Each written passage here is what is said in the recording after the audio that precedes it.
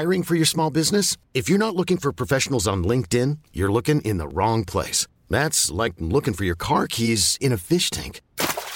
LinkedIn helps you hire professionals you can't find anywhere else, even those who aren't actively searching for a new job but might be open to the perfect role. In a given month, over 70% of LinkedIn users don't even visit other leading job sites. So start looking in the right place. With LinkedIn, you can hire professionals like a professional. Post your free job on linkedin.com/achieve today. Here's a cool fact. A crocodile can't stick out its tongue. Another cool fact, you can get short-term health insurance for a month or just under a year in some states. United Healthcare short-term insurance plans are designed for people who are between jobs, coming off their parents' plan, or turning a side hustle into a full-time gig. Underwritten by Golden Rule Insurance Company, they offer flexible, budget-friendly coverage with access to a nationwide network of doctors and hospitals. Get more cool facts about United Healthcare short-term plans at uh1.com.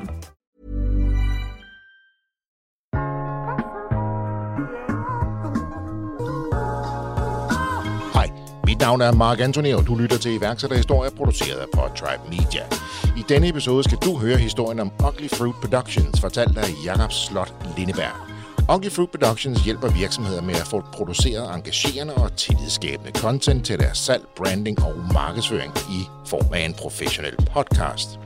Skruer vi tiden tilbage til 2018, så arbejder Jakob i den store corporate-verden og kan øjne en karrieremulighed i udlandet. Men 3-4 uger før han skal afsted, fortæller hans bedre halvdel på det tidspunkt, at hun vil skilles. Det ender med en længerevarende derut i livet, hvor Jakob, som han selv betegner det, er en ret dårlig udgave af sig selv.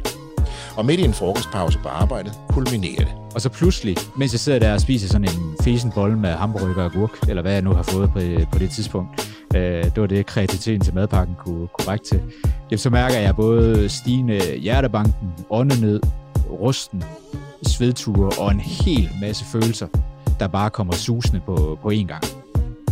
Og jeg stormer bare ned og stormer ud i butikken, og der er en kunde, der spørger mig om noget, et eller andet, og jeg løb, altså jeg går bare. Vi taler om, hvordan han rejste sig igen, og hvordan deruten vækkede interessen for podcastmediet og sparkede gang i de første tanker, som skulle ende med at blive til Ugly Fruit Productions. Udover det får du selvfølgelig også Jakobs bedste tips og tricks til at starte en podcast, men også hvordan mediet kan styrke dit brand og din forretning. Så Jakob, hvad der måske ikke alle vores lyttere ved, det er, at du faktisk er producer på iværksætterhistorier. Og derfor tænkte jeg, at jeg lige vil tage fusen lidt på dig og invitere dig i studiet den her gang. Ja, men nu har jeg jo siddet og redigeret. Hvad bliver det? 150 episoder snart vel? Ja. Hvis ikke mere end det, af iværksætterhistorier. Så, og det er jo en del af min virksomhed, Ugly Fruit Production, som vi skulle snakke om i dag, og sidde og hjælpe iværksætterhistorier med det. Det er jo lige præcis det, og du har jo selv en ret spændende iværksætterhistorie, din baggrund, hele din rejse. Den har jeg hørt lidt om, og derfor besluttede mig for, at den her gang vil jeg faktisk gerne have dig i studiet, Jakob, så du kunne fortælle din historie. Så det var jo dejligt, at du sagde ja til det. Så velkommen til. Jamen, tusind tak, Mark.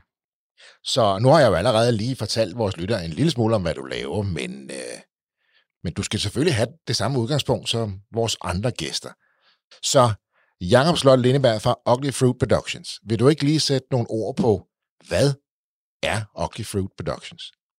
Jamen, Ugly Fruit Productions hjælper virksomheder med at få produceret tillidsskabende, engagerende indhold til sociale medier, nyhedsbrevet, hjemmesiden, hvad man nu bruger af marketingkanaler i form af en professionel podcast.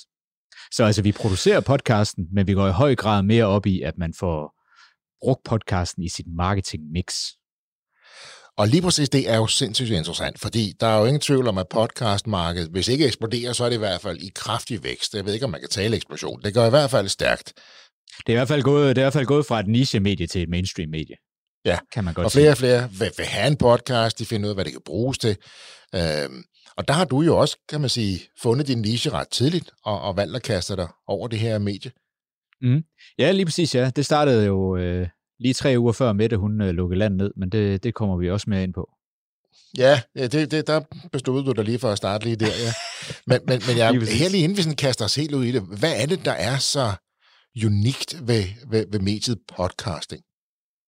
Ja, og det skal jo siges, at jeg er jo også kæmpe fan af, at man producerer andre former for content. Det er ikke sådan, at folk skal sidde og lytte til den her episode, eller høre mig tale generelt, og så sige, det er kun podcasting, der virker. Det er slet ikke sådan, det skal være, fordi jeg vil ønske, at jeg kunne starte en YouTube-kanal også, der virkelig hittede og havde mange seere og lyttere den vej igennem. Men det, som en podcast kan, og som er en af de største styrker ved mediet, som jeg ser det, når du sidder, Mark, og i metroen på vej ind til studiet for at optage nogle spændende episoder, jamen, så kan du sætte en person, en podcast på, som du synes er spændende, og så har den person, der sidder bag mikrofonen og taler med en anden måske omkring et eller andet specifikt emne, de har altså din fulde opmærksomhed. Medmindre du sidder og sover i metroen, det kan jeg selvfølgelig ikke svare på, om du gør. Du er jo ved at være lidt oppe i alderen. Nej, men det ser jeg... Ja, men det ser jeg tror, det skal være en hyggelig stemme. Ja, men det skal det også. Det skal det, beklager mig. Men du har fuldstændig ret, fordi selvom jeg selv sidder på, som vært på snart 2 podcasts, så lytter jeg jo også enormt meget selv, netop på at blive inspireret, både hvordan gør andre, men også blive inspireret af emner, eller andre aktuelle ting. Så det synes jeg er fascinerende. Jeg kan også se rigtig mange mennesker, og i for eksempel metroen, når går på gaden, det er jo ikke kun musik, de lytter til. Altså, de kan godt lide den gode fortælling og følge med. Ja. Så, jamen, det passer jo helt perfekt ind i den... Altså, vi fortæller jo os selv, at vi har en travl hverdag, og det har vi også. At vi så ikke har lige så travlt, som de havde engang. Altså, det er der jo ikke undersøgelser, der bakker op om. Men vi siger til os selv, at vi har rigtig, rigtig travlt. Så det her med at kunne tage noget nyt viden ind, altså få ny viden, blive underholdt, eller hvad det nu kan være, mens vi er på farten, eller mens vi ordner de kedelige praktiske ting derhjemme, jamen det fungerer bare helt perfekt. Og så passer det også lige ind i den måde, som vi forbruger medier på generelt i dag. Altså der er ikke nogen, der skal bestemme, hvad det er, du skal lytte til, og hvornår det er, du skal lytte til. Det er det samme lidt med Netflix, at der er heller ikke nogen med, der skal bestemme, hvornår det er, du skal se dit favoritshow. Så det passer også lige ind i den måde, vi forbruger medier på i dag. Jakob, hvad kendetegner en god podcast?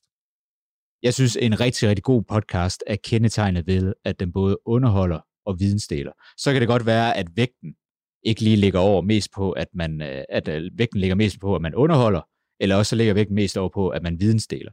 Men hvis man kan gøre begge dele, så har du altså et ret solidt show. Og så er det jo bare at vælge din niche, hvor du ved, der er en målgruppe, og finde det her sweet spot, som måske ingen taler om inden for ledelse, salg, marketing, eller hvad det nu kan være. Eksempelvis så buller podcasts frem lige nu omkring TikTok, fordi det er der rigtig, rigtig mange, der er nysgerrige på. Men når jeg siger det her med at underholde, så er det jo ikke fordi, at man skal sidde og fortælle dårlige jokes i en business podcast, der handler om salg. Men hvis du er dig selv, og du godt tør at grine, og du godt tør at lave lidt fis med hinanden, jamen så er det også en måde at underholde på. Og det er altså sindssygt vigtigt, at man også får det med i en podcast, at man tør at vise, hvem man er. Fordi i sidste ende, jamen så køber mennesker af mennesker. Det tror jeg, der er mange ting, der peger på. Så det er utrolig vigtigt, at mens man vidensdeler, at man så også er sig selv, og viser, hvorfor man er passioneret omkring det her emne. Og din podcast omkring ledelse, den, selvom det er et stykke tid siden, så trækker den jo stadigvæk nye lyttere hver måned, så det er jo også interessant. Ja, jeg så lige her, før vi gik i gang, at det er 2 år siden, vi stoppede med at udgive episoder, og den har stadigvæk 300-500 afspilninger om måneden. Så det er jo meget godt ramt. Jakob, nu våger jeg mig lidt ud på kanten her, og lige plukker din hjerne lidt, inden vi skal tale lidt mere om dig. Nu har du talt lidt om mediet, du har talt lidt om din gode podcast og formatet. Så spørger jeg dig, hvad kendetegner en god podcastvært? Hvad der kendetegner en god podcastvært? Jamen altså, så har jeg jo bare lyst til at sige, at folk skal lytte til dig, Mark. Så er den givet bare bedre. Det lyder lidt afsat. Nej, du må godt give mig nogle smæk her. Jeg synes, det der kendetegner en rigtig, rigtig god podcastvært, det er, at du er nærværende, du taler passioneret, og du lytter. Altså det vil faktisk sige, det er de 3 vigtigste ting. Nærværende i forhold til, at gæsten føler sig i godt selskab, og lige snart gæsten føler sig i godt selskab, jamen så kan du også dykke dybere ned i nogle emner, de betror sig lidt mere til dig. Passioneret, fordi dem, der sidder og lytter med, jamen deres passion skal jo gerne afspejles i dig. Så hvis du ikke taler passioneret omkring et emne, de er meget passioneret omkring, jamen så føler de jo ikke, at du på samme måde er på deres niveau. Så det er vigtigt at tale passioneret omkring emnet. Men det er sådan set det, jeg vil sige, er det vigtigste hos en podcastvært. For man kan selvfølgelig invitere en i studiet, så kan man invitere ind til en debat, og der kan man sige, der kan der godt være en mere 50-50 fordeling mellem vært og gæst, men hvis du har interviewform, så synes jeg kan huske, at du har skrevet på i et af dine opslag, at værten skal tale 10-20%, resten skal gæsten. Er det nogenlunde rigtigt huske? Ja, det er jo vigtigt at acceptere, at det er, altså podcasten er jo dit show, men når du inviterer en gæst ind, så er det ikke dig, der er i spotlightet. Og det tænker jeg på, at nogle podcastværter godt kan blive en lille smule grebet af, når man på, og det er spændende, og så har man også selv noget på hjerte, og så kan man godt komme til at tage en del taletid fra gæsten, lidt ligesom jeg faktisk er i gang med at gøre nu. Ja. Men der er det jo vigtigt, at man holder lidt igen og giver gæsten plads, kan man sige, og så styre, eller hvordan? Ja, men det er jo heller ikke, fordi jeg skal gå ind og sige, at nu skal man gå ind og lave måling på, at nu har jeg kun talt 20% i den her episode. Men jeg ved jo bare, at hvis jeg siger, sørg nu for at holde dem på en 90-10 eller 80-20 i forhold til, hvem der har mest taletid, jamen så ved jeg, at det er noget, man tænker over. Ja. Altså ved jeg, at de værter, som jeg samarbejder med, at det er noget, de tænker over, at de i stedet skal sidde og lytte og sørge for at stille uddybende spørgsmål. Det er jo ikke ens tid, at du ikke må komme med dine refleksioner. Altså, det må du gerne altså, det kan vel også have en vis værdi, for det kan man jo også tale ud fra, eller kan inspirere gæsten til noget, ikke? Ja. Præcis, og det skal også udstråle, at du har en vis viden og ekspertise inden for emnet. Men når du har inviteret en ind, så synes jeg, det er et godt værtskab at lade dem have langt det meste taletid. Og dem, som starter en interviewpodcast og kører i 100-200 episoder, de vil også opleve, at selvom det er dem, der sidder og stiller spørgsmål, så vil de blive opfattet som eksperten blandt dem, der sidder og lytter med. Fordi nu har du lyttet til så mange, så må du vide en del om området på området jo. Og det gør man jo selvfølgelig også, men det er ikke så, altså du bliver også som vært stemplet som ekspert. Og det er jo vigtigt ligesom at finde ud af, hvordan du ligesom håndterer den rolle, der bliver der givet der, kan man sige. Men det her med at lytte sig frem er jo vigtigt, og det nu har jeg jo selv arbejdet som coach og gør det stadigvæk rigtigt i stort omfang, og har også certificeret rigtig mange coaches. Hokus pokus, mig selv i fokus. Det var ikke så meget det. Men min pointe var, noget af det, som jeg altid har fortalt de coaches, jeg har trænet, det er, at dine ører stiller de bedste spørgsmål. Og så sidder folk og tænker, hvad mener han med det? Men det her med nærvær og være til stede og stille et spørgsmål, og så egentlig bare lytte. For det er jo tit der, hvor folk, når sådan har svaret første gang, så ligger der jo tit en anden bølge, eller et andet lag i det svar. Og det er der guldkornene ligger. Altså det er, at hvis du kan fange noget, hvor du tænker, der er et emotionelt øjeblik her, der er et eller andet, der betyder rigtig, rigtig meget for den her person, og du så bare går ind og stiller et simpelt HV-spørgsmål.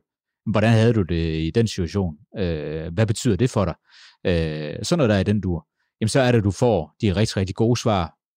Og det er også derfor, jeg vil anbefale, at man ikke har en lang spørgeramme af spørgsmål, som du gerne vil ind på. Holder det ned til en 5 stykker, måske bare, at spørgsmålet er en ramme for, hvordan skal interviewet foregå. Og så sørge for at stille uddybende spørgsmål til det, der bliver sagt i stedet for. Ja, i stedet for at holde sig den ramme, nu skal jeg igennem alle 18 spørgsmål, og så hører man næsten ikke, hvad der bliver svaret.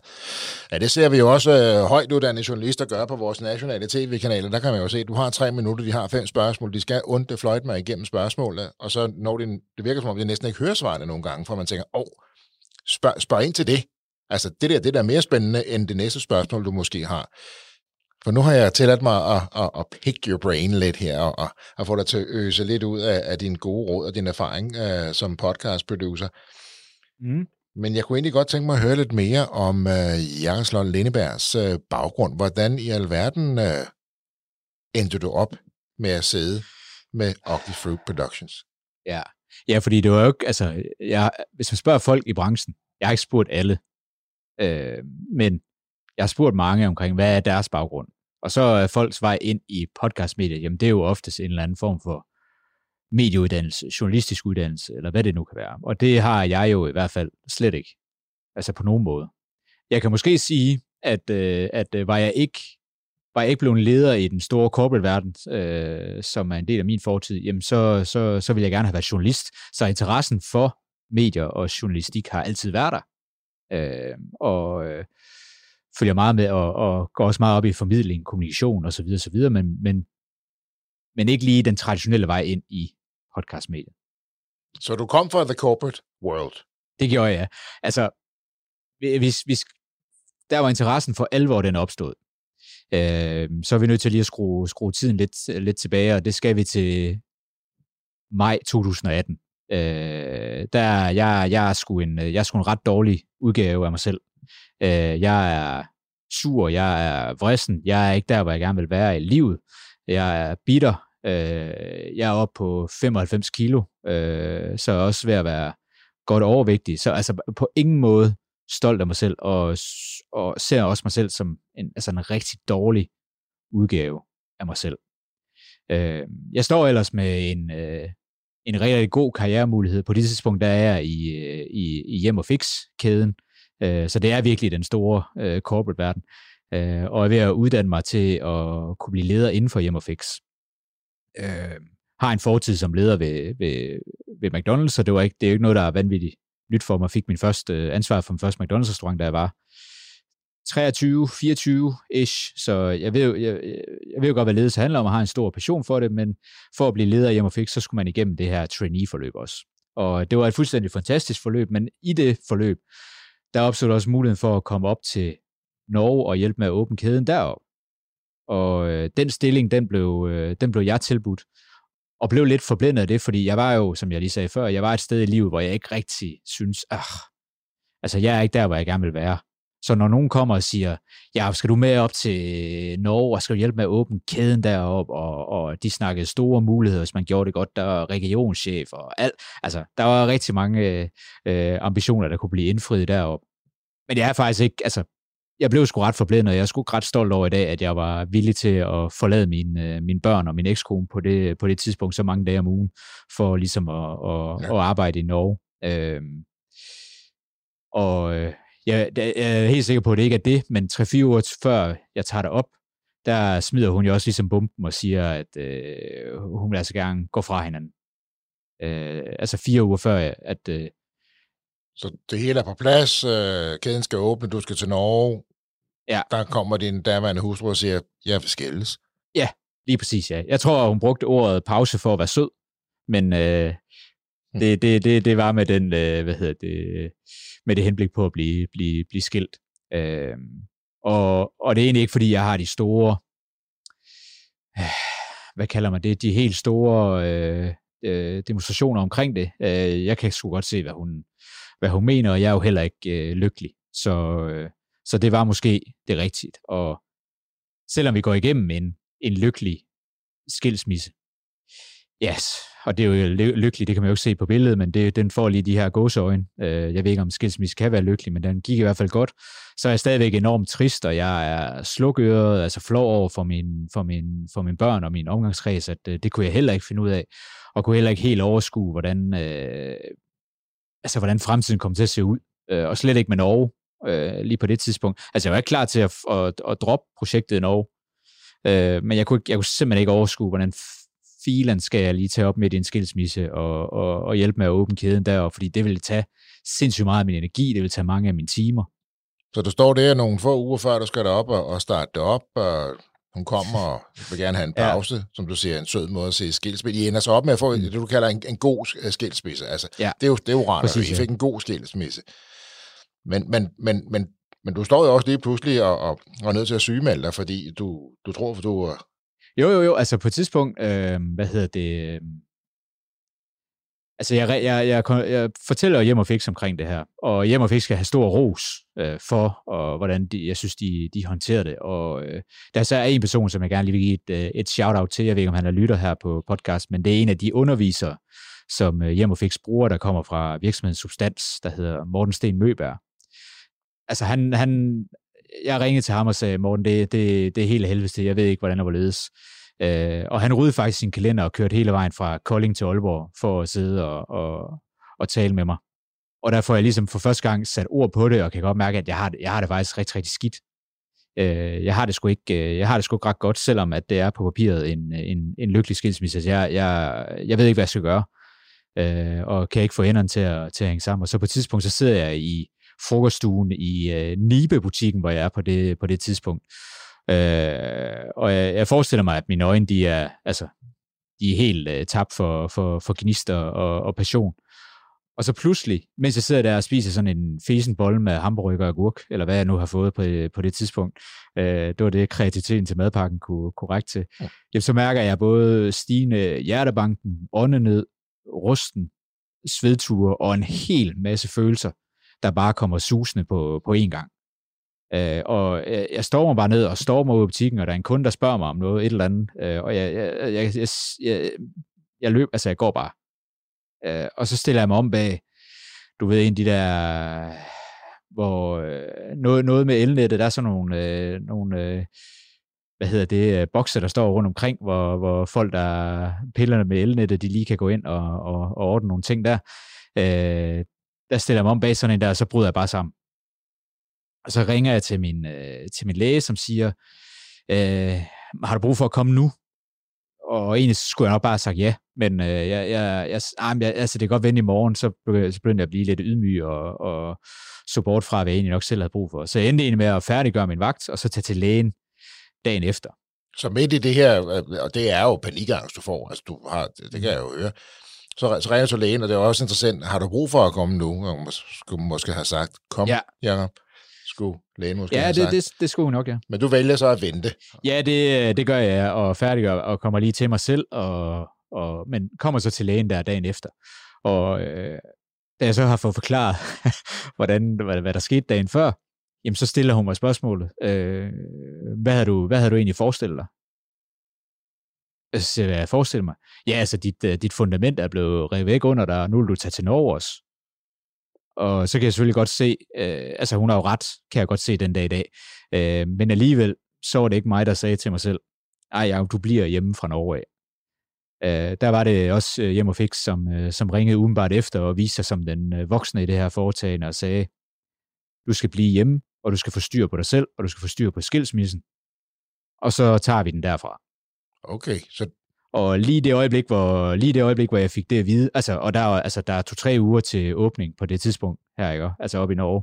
Så ham Ken Iversen, der er landeschef deroppe, jeg tror, han var revet hår ud i sit hoved, men har lige pustet ud en enkelt gang, da han ringede og sagde det, fordi han nok godt vidste, at det nyttede nok ikke noget, hvis han får op og sagde alt muligt, men bare tog den roligt, og så sagde, bliv hjemme. Så de finder en løsning, og de vælger simpelthen at sige, ja, det her, det går ikke, nu skal du tage dig noget tid. De beholder dig og giver dig plads. Det gør de, ja. Men altså, på det tidspunkt, der føler jeg det som et sindssygt hårdslag, fordi, altså ja, jeg selvfølgelig skal jeg blive hjemme.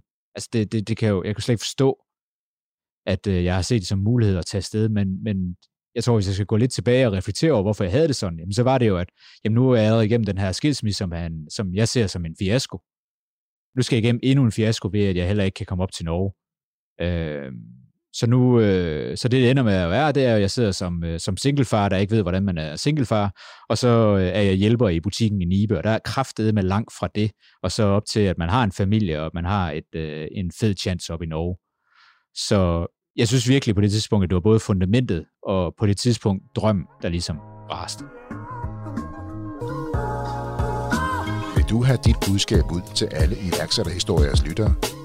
Hver uge leverer vi spændende iværksætterhistorier fra hele landet, og det er kun muligt på grund af vores gode samarbejdspartnere. Vi er Danmarks mest populære podcast om iværksætteri. Vores lyttere er iværksættere, investorer, virksomhedsejere og en masse skønne lyttere, der finder iværksætteri interessant. Annoncer på iværksætterhistorier og hjælp os med at inspirere tusindvis af iværksættere landet over.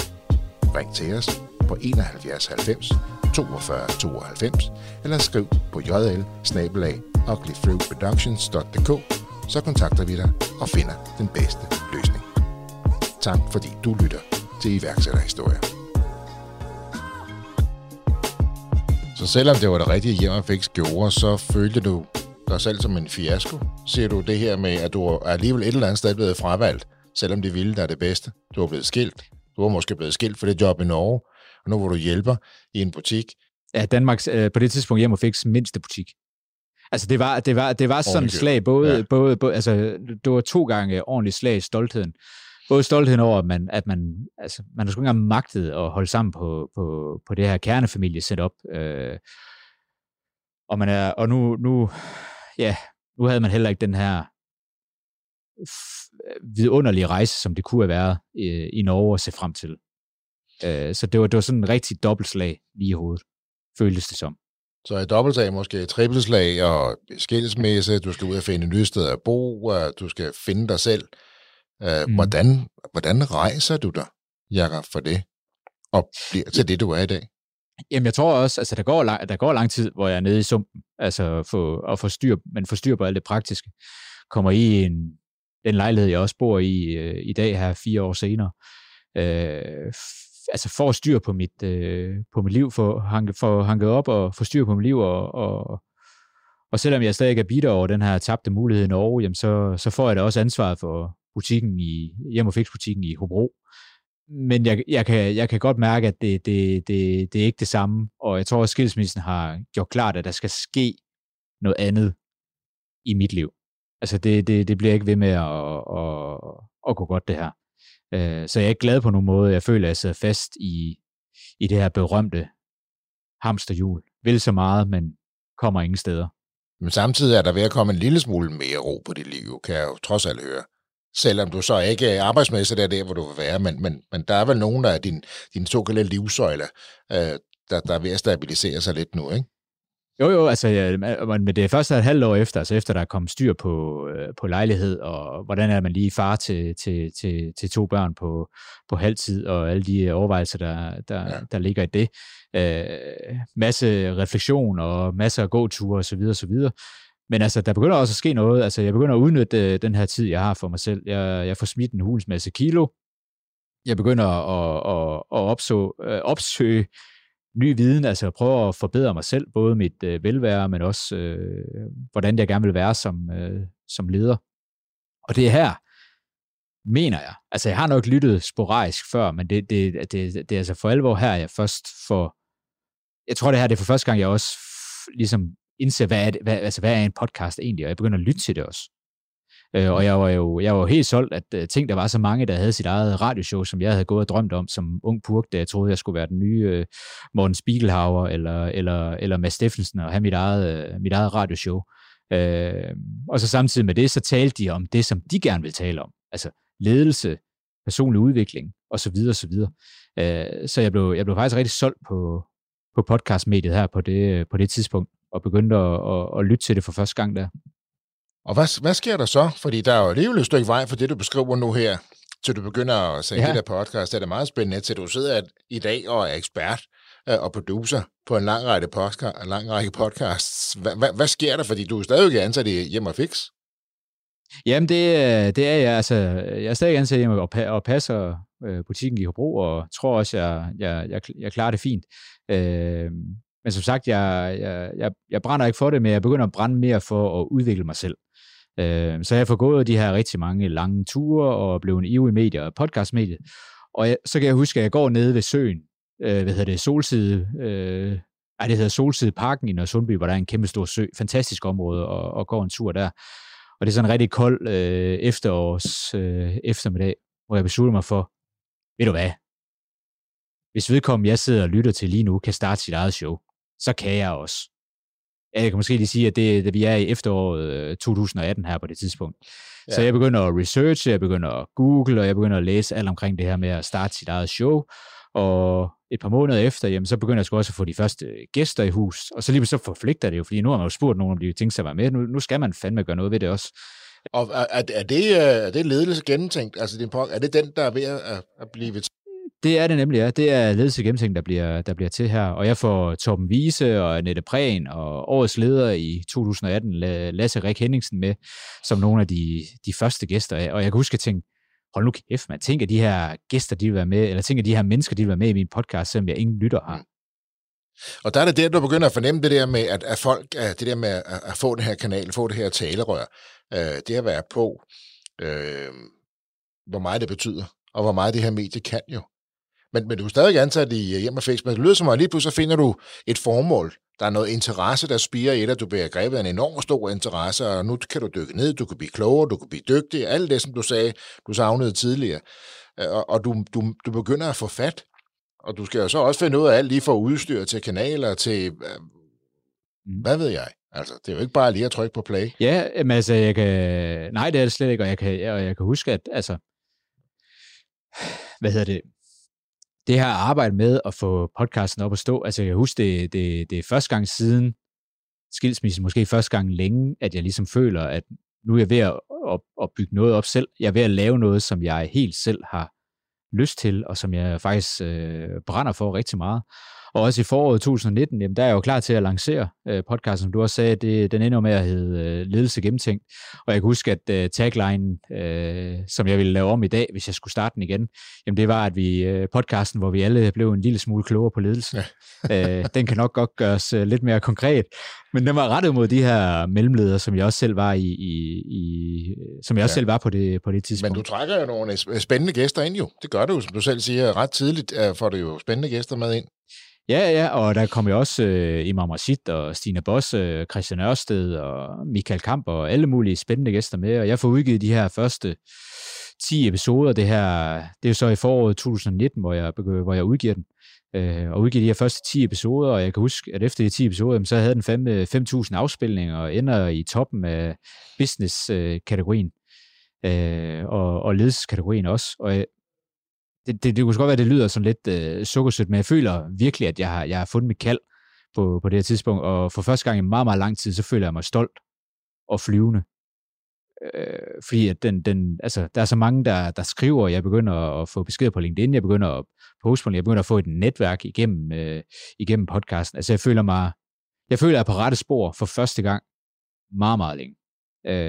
Fordi her stod jeg som en helt almindelig mellemleder og fik muligheden for at tilbringe en time med de her fantastiske, inspirerende personer. Det der sat med ikke ret mange mellemledere, der kan prale af, at de har talt med Christian Ørsted og Stine Bosse eksempelvis.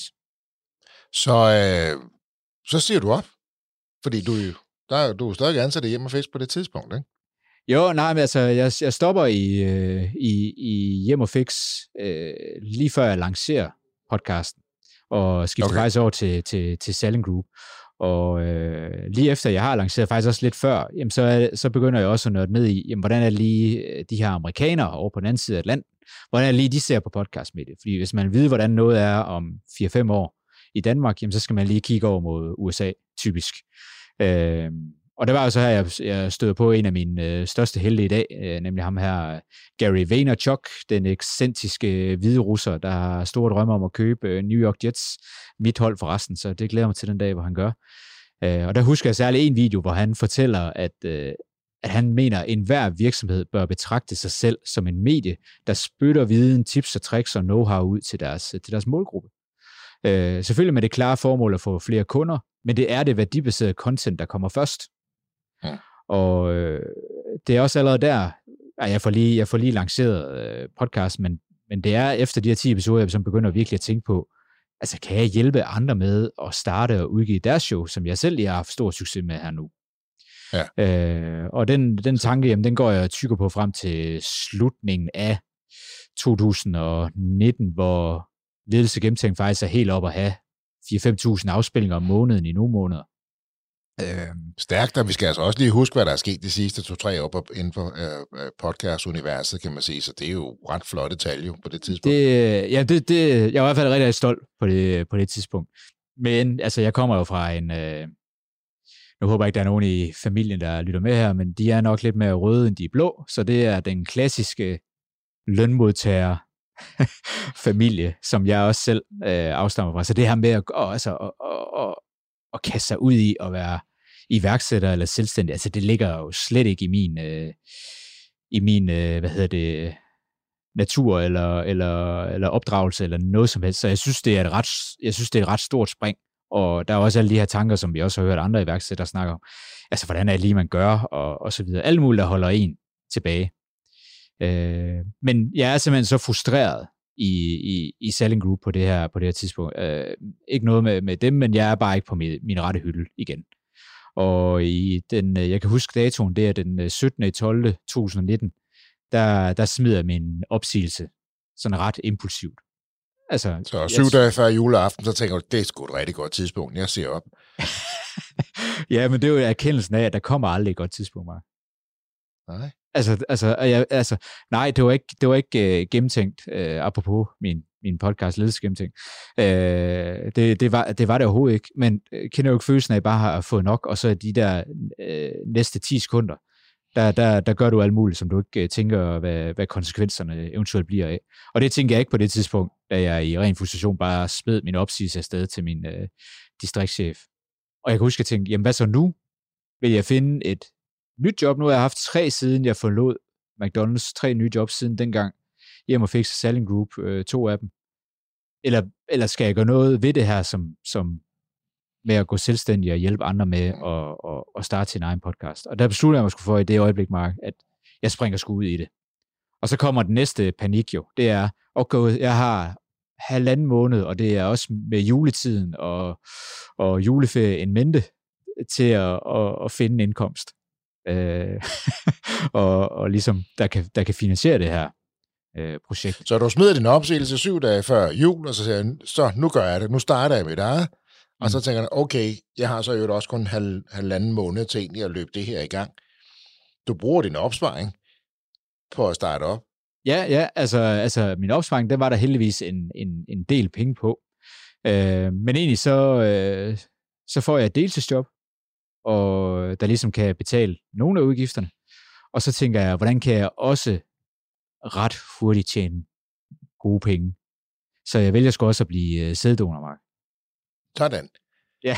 Så alt imens du fylder hylder op i Hjem og Fix, jo ikke? For det er jo faktisk det, du kommer tilbage igen, eller? Jeg vender faktisk tilbage til Hjem og Fix, og bliver hyldeopfylder og sæddonor. Ja, lige præcis. Og bruger din opsparing, og starter op. Ja. Og 6 uger, siger du, det har jeg. Og så er det jo lige, nu kan vi jo godt regne årstallene ud og lægge 2 og 2 sammen her, fordi du starter jo sådan set op 3 uger før, at landet bliver lukket ned. Ja, altså, lytterne kunne sige, at det var jo midt i marts, og jeg må jo have stoppet 1. april, så sagde jeg op ikke 1. april, 1. februar, undskyld, hvis jeg lagde min opsigelse i december. Men der var jo også lige en periode, hvor man sådan lige, okay, hvordan nu, og hvordan er det? Så sådan 3 uger før jeg var klar til sådan virkelig bare, og nu skal vi ud og give en gas, så er det jo, at Mette, hun lukker landet ned, og ja, 2020 er sgu forfærdeligt. Altså, jeg omsætter for 60.000 hele 2020. Bruger min opsparing. Knokler på i Hjem og Fix. Donerer en hulens masse. Som man siger. Som man siger, ja. Og egentlig, og kæft, hvor er jeg tæt på at smide håndklædet i ringen mange gange i løbet af det der første år. Men det gør du ikke, Jacob, jo. Nej, det gør jeg nemlig ikke, fordi at i 2021, der sker der sgu pludselig noget. Altså november-december 2020, jamen der får jeg Green Hub Denmark, som er en del af Aalborg Kommune, og TAG International, en verdens største kursusvirksomhed, får jeg ind som kunder. Og det er så store ordre, at jeg faktisk kan gå fuldtid i projektet i april-maj 2021. Og så hurtigt kan det vende. Ja, og den følelse af at kunne gøre det efter 2020 havde været altså så forfærdeligt, hvor altså man er jo, som nogle andre også har beskrevet, man ser frem til en lønudbetaling om 7 dage, hvor man tænker, hvor fanden skal pengene komme fra? Været igennem den del flere gange. Og så til, at man står der og har 200.000 i ordrebogen og kan tænke, yes, nu går jeg kraftedeme med fuldtid. Altså den følelse, den var fuldstændig vild. Og du rejser dig nu, og nu har du skabt en blomstrende virksomhed fra 60.000 i 2020. Nu har du 1 million omsætning, du har medarbejdere, du har studie. Det er gået stærkt, Jacob. Ja, altså det er faktisk en af de ting, som jeg skal huske at sætte mere, altså måske sætte mere pris på, når jeg lige sætter mig ned og tænker over, hvad jeg egentlig er taknemmelig over. Men også når jeg sidder og er frustreret eller i panik den dag i dag, fordi den følelse, den stopper jo aldrig. Altså, hvor skal de næste penge komme fra? Så måske bare lige huske tilbage på, okay, hvordan var det for 2 år siden?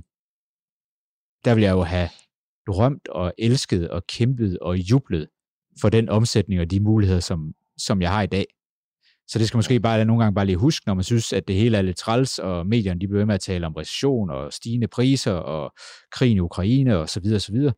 jamen så måske bare lige huske tilbage på, hvor var man egentlig selv for 2 år siden, og hvad er der sket siden da. Ja. Altså det kan godt lige, jeg siger ikke, man skal ignorere, hvad det er, omverdenen den byder på.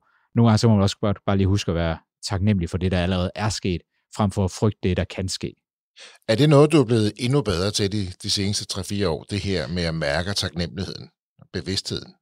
Ja, det synes jeg helt sikkert. Jeg arbejder faktisk rigtig meget med det. Altså jeg arbejder rigtig meget med mig selv i de her måneder. For mediteret for 6 gange om ugen som minimum. For dyrket fysisk motion 6 dage om ugen også. Ikke bare, man opsøger ikke bare ny viden, men arbejder virkelig med ny viden, både omkring kroppen og omkring det også at blive bedre til at lave og producere podcast. Får stadig ikke fuldt op på, hvad er det, der sker inden for ledelsesverdenen. Og altså har virkelig meget fokus på at forbedre mig selv, fordi det tror jeg bare er vanvittigt vigtigt, hvis man skal være den bedste udgave af sig selv. Og jeg har jo virkelig givet mig lovning på, at mine børn skal ikke, de må gerne sige, at deres far har travlt, men det skal ikke være på den måde, at de siger, min far han var travlt, så han var der ikke. Nej, de skal sige om 20 år, tænk at min far har haft så meget fart på, og haft så travlt, men stadigvæk har været en nærværende far. Og jeg ved jo, at når du kan, især når børnene er hos deres mor, det vil sige, når de ikke er hos dig, så står du jo gerne op 4:30 og går i gang med arbejde og starter dagen der, og så får du arbejdet flere timer, det ved jeg, fordi jeg får mails fra dig på det tidspunkt. Ja. Og så går du jo i gang, og så har du tid til at træne, det vil sige, at du investerer rigtig meget i de dage, hvor du ikke har børnene, i dig selv og i dit arbejde, for så giver det noget luft, når du har børn. Og det er jo ikke andet på vores tid siden, jeg snakkede med dig, hvor du siger, Mark, nu er jeg nødt til at løbe, fordi jeg skal hjem og spille FIFA 23 med min søn. Og så lukker du simpelthen ned. Og som selvstændig, og ja, altså, nu har du også fået medarbejdere, du har jo kunder, men det her med at kunne sige, jamen, ved du hvad, det er det vigtigste lige nu. Nu skal jeg hjem og spille FIFA 23 med min søn, for det har vi aftalt. Og så stempler du ud. Det kræver da også noget. Jamen det gør det, og jeg øver mig stadig på at stemple helt ud, men jeg lægger telefon, det kan godt være, at tankerne kører lidt, mens jeg sidder og spiller FIFA 23, men ja, altså telefonen bliver lagt, og der bliver ikke tjekket mails før, at de er gået i seng igen. Og i forhold til det med at stå tidligt op, altså det gør jeg egentlig også, når jeg har ungerne, altså stå tidligt op, fordi at jeg har ligesom indset, at Netflix, Champions League og Landmand søger kærlighed gør mig ikke lykkelig. Det er spildtid om aftenen. Så jeg går egentlig også i seng med min drenge, og så står jeg op der, hvor du siger på de der fuldstændig umenneskelige tidspunkter, som nogen kalder det 3:30, og har 2 timers fokuseret arbejde, hvorefter når ungerne de er afleveret i de uger, jeg har dem, jamen, så hedder det fitness og hjernetræning og meditation, og så møde ind på arbejde der ved en 9-10-tiden, 9:30, og så starter arbejdsdagen igen. Og det er jo også det med at finde balancen over tid, i stedet for at sige, at jeg skal have balancen hver dag, og det skal være sådan hver dag, det siger, okay, hvis jeg er i løbet af 2 eller 4 uger, og det er jo det, jeg kan høre på dig, hvordan skal min måned se ud? Og det er jo egentlig det, jeg kan høre, du kigger på, hvordan skal min måned se ud? Og så er det der, så siger man, så er der nogle dage, hvor det er 10 timer, og så nogle dage, hvor det er 6 timer, men samlet set, og det er også summen af det hele, ikke? Og det er jo det her, der er sådan et engelsk udtryk, der hedder, your children need your presence more than your presents. Og det er svært, hvis man ikke ser det på tryk, men altså, dine børn har brug for dit nærvær mere end dine gaver, ikke? Jo. Eller som man siger på dansk, ikke? Det er tid og nærvær mere end ting og fravær. Og det lyder som om, at det er noget, du har grebet. Det giver dig også enormt meget at være til stede og mærke, at man gør, hvad man kan som forældre, ikke? Og jeg ved godt, når man får børn, så får du, altså, så får du det mest fantastiske, der kan ske i dit liv. Du får børn, du får kærlighed, men du får også resten af livet fyldt med dårlig samvittighed, ikke? Altså, fordi det ligger jo i en forældres lod. Men det her med at mærke, at man er der for sine børn, og man nyder, man får glæde for sine børn, ikke? Det er ubestridt den bedste følelse nogensinde, og jeg har også været tvunget til at, ligesom at finde ud af, hvad er mit, altså få skrevet ned, hvad er mit why i alt det her, altså hvorfor er det, jeg gør alt det her, og det altså jeg skulle også komme frem til, at det er sgu også for deres skyld, altså jeg gør det her også for min skyld, men de skal også, når de er klar til at træde ind i de voksnes rækker, tænke, jeg kan selv bestemme, hvilken retning i livet jeg vil gå, ligesom min far han gjorde. Ja. Og så vil jeg støtte dem og være der for dem hele vejen igennem den rejse, og jeg håber selvfølgelig ikke, de kommer ud med en stor gæld, men jeg håber, at de møder lige så mange bump på vejen, som jeg har gjort. Men de får sgu lov at løse dem selv, men de skal også vide, at deres far er der for dem. Men i sidste ende, så kommer det sgu til det at vise mine børn, at de behøver ikke at ende i det hamsterhjul, som jeg selv gjorde, og som mange andre danskere føler, at de havner i. De kan faktisk selv bestemme retningen i deres liv. Ja. Og nu har du fået under eget bord. Ugly Fruit Productions har det godt, som jeg sagde før. Nu jeg har noget millionomsætning, du har medarbejdere, du har studie, du har nogle ret interessante kunder, og du er jo også, og det siger jeg, fordi det vil du nok ikke selv sige, du er jo også blevet toneangivende inden for podcasting i Danmark, fordi du ret tidligt begyndte at komme med nogle udtalelser, nogle gode råd, og du var enormt god til at dele ud af din viden, ikke mindst på LinkedIn, hvor man siger, hold nu de der gode hemmeligheder for dig selv, men der deler du meget generøst ud, ikke bare til for en kunder selv kan gøre det, men dybest set også til konkurrenter. Og det har du gjort rigtig meget, så på den måde er du blevet en stemme inden for podcasting også, og i stedet folk begynder at kigge hen. Det er da vel egentlig okay gået på 4 år? Ja, det er jo egentlig, ja, altså hvis man tager fra ledelse gennemtænkt med, og så herop til, altså, ja, det kan du jo sige. Altså, jeg vil jo ønske, at jeg var bedre til at gribe telefonen, og ringe ud og lave det her cold canvas, som nogen har ekstremt god succes med, men jeg har mere troet på, hvad der egentlig også er mit eget mantra omkring podcast, at hvis du skal opbygge et personligt brand, og hvis du skal opbygge en god podcast, hvis du skal opbygge en succesfuld virksomhed, så er du også nødt til at lægge stor fokus på det værdibaserede indhold. Mm. Jeg er jo glad for, at du siger det der, men du får mig aldrig, som du siger, heller aldrig selv til at sige, at jeg er toneangivende, og den folk går til. Men det har været ekstremt vigtigt for mig at dele ud og fokusere mere på social selling-delen og netværksdelen, og det her med at være aktiv på sociale medier. Fordi at jeg netop har erkendt, jeg kommer aldrig til at holde af og elske kold canvas. Så hvis jeg skal have kunder, så er jeg nødt til at være synlig. Og nu er vi også synlige på samtlige medier. Altså nu udgiver vi jo hver dag på TikTok og Instagram. Stadigvæk lige ved at finde ud af, hvad er vores ben der, men vi får udgivet hver dag. Og vi udgiver også hver dag på, LinkedIn. Og ikke hver dag på nyhedsbrev, men har også et nyhedsbrev, hvor vi er godt aktive på.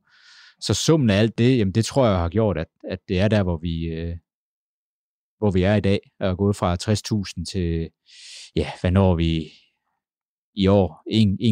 1,3 håber jeg, vi når i år 2022. Og det stiger jo måned over måned, ikke? Så. Jo, altså jeg har virkelig lyst til at på en eller anden måde begrave Cold Canvas ved at vise, at du kan godt opbygge en solid og god forretning med det værdibaserede indhold. Altså der er sådan en kriger i mig, der har lyst til at vise, at det er sådan, man bygger i mine øjne fremtidens virksomhed op også. Jamen, det er jo navn og renommé og omtale, altså det er jo rigtigt, ikke? Og det er social selling, det skal man slet ikke underkende, kan man sige. Og nu er du blevet ekspert inden for et medie, der vokser, som flere er interesseret i, flere lytter til, men også flere gerne vil begynde at lave deres egne af. Så det er vel godt at dele ud, så man ved, hvor du er. Ja, men det er jo også med en grundlæggende, altså det er også med den bevidsthed omkring, at ja, podcastmediet er populært, men det er langt fra, at det er fandme ikke mange virksomheder, der tænker, hvordan kan vi bruge det her i vores regi? Og det budskab omkring, hvordan du kan bruge det i branding, salget og markedsføring, altså det er en hård kamp at gribe knoglen og ringe ud til nogen, og lige først høre, om man må tage 2 minutters tid, og så få den tid til at forklare, hvorfor, hvordan og hvorledes, end hvis man bare sørger for at få udbygget sit netværk på LinkedIn med de helt rigtige inden for målgruppen, og så bare kontinuerligt giver dem gode grunde til, hvordan det er, podcastmediet kan styrke forretning, pakket ind i værdibaseret indhold, frem for, at det er sælgerhælde hurtig en fart. Og der er jo rigtig mange måder at sælge på, kan man sige. Og hvis Cold Canvas nu ikke taler til en, så må man jo bare som dig blive rigtig god til at sælge på andre måder. Det vigtigste er jo, man får fat i de rigtige og gode kunder, og de er tilfredse med det, man laver. Så kan man jo selvfølgelig, som du har vist, komme rigtig langt, uden at behøve at gå på kold canvas, jo. Ja, altså nu har jeg jo fået Frie Selvstændige, Business Danmark, Lasse Web, Forsikringsakademiet, Tak International, altså alle dem der igennem, altså social selling netværk, og være synlig i de helt rigtige steder. Så det var bare at sige, det er der, vi har placeret vores fokus, og så er det også med den, når jeg siger, at det her det er min kamp mod at vise, at kold canvas, det er en disciplin, man skal trodse ned, så har jeg jo stadigvæk stor respekt for dem, som opbygger en forretning, ved at sidde og gribe telefonen og få afslag på afslag, og så det der ene opkald, for hver 50 opkald, de laver, jamen der får de så en møde ind og får en kunde. Det har jeg kæmpe stor respekt for det er virkelig en hård disciplin. Og det er der nogen, der kan, og det er der nogen, der kan, og der er nogen, for hvem det virker. Jakob, podcast Danmark, hvor stort bliver det?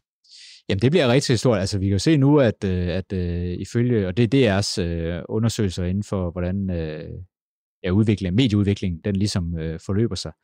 Altså, der kan vi jo se, at 50% af alle unge nu, mellem 18 til 32, jamen der er halvdelen af dem, de lytter ugentligt til podcastmediet.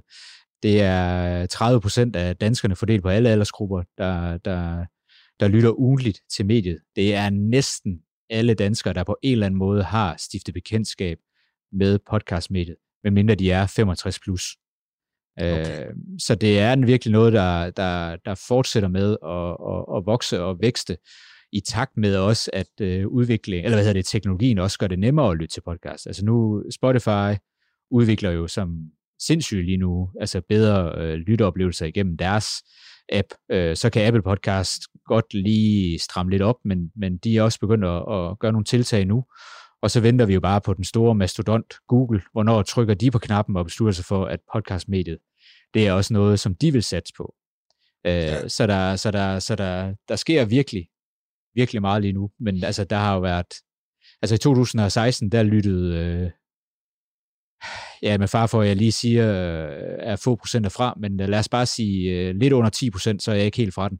Der lyttede under 10% ugentligt til mediet, fordelt på alle aldersgrupper. Nu er vi altså op på 30, og især de unge har det sindssygt godt fat i. Er det friheden igen, det der til at bestemme, hvad jeg har lyst til at lytte til, hvornår jeg har lyttet til det? Er det det, der især også taler til de unge?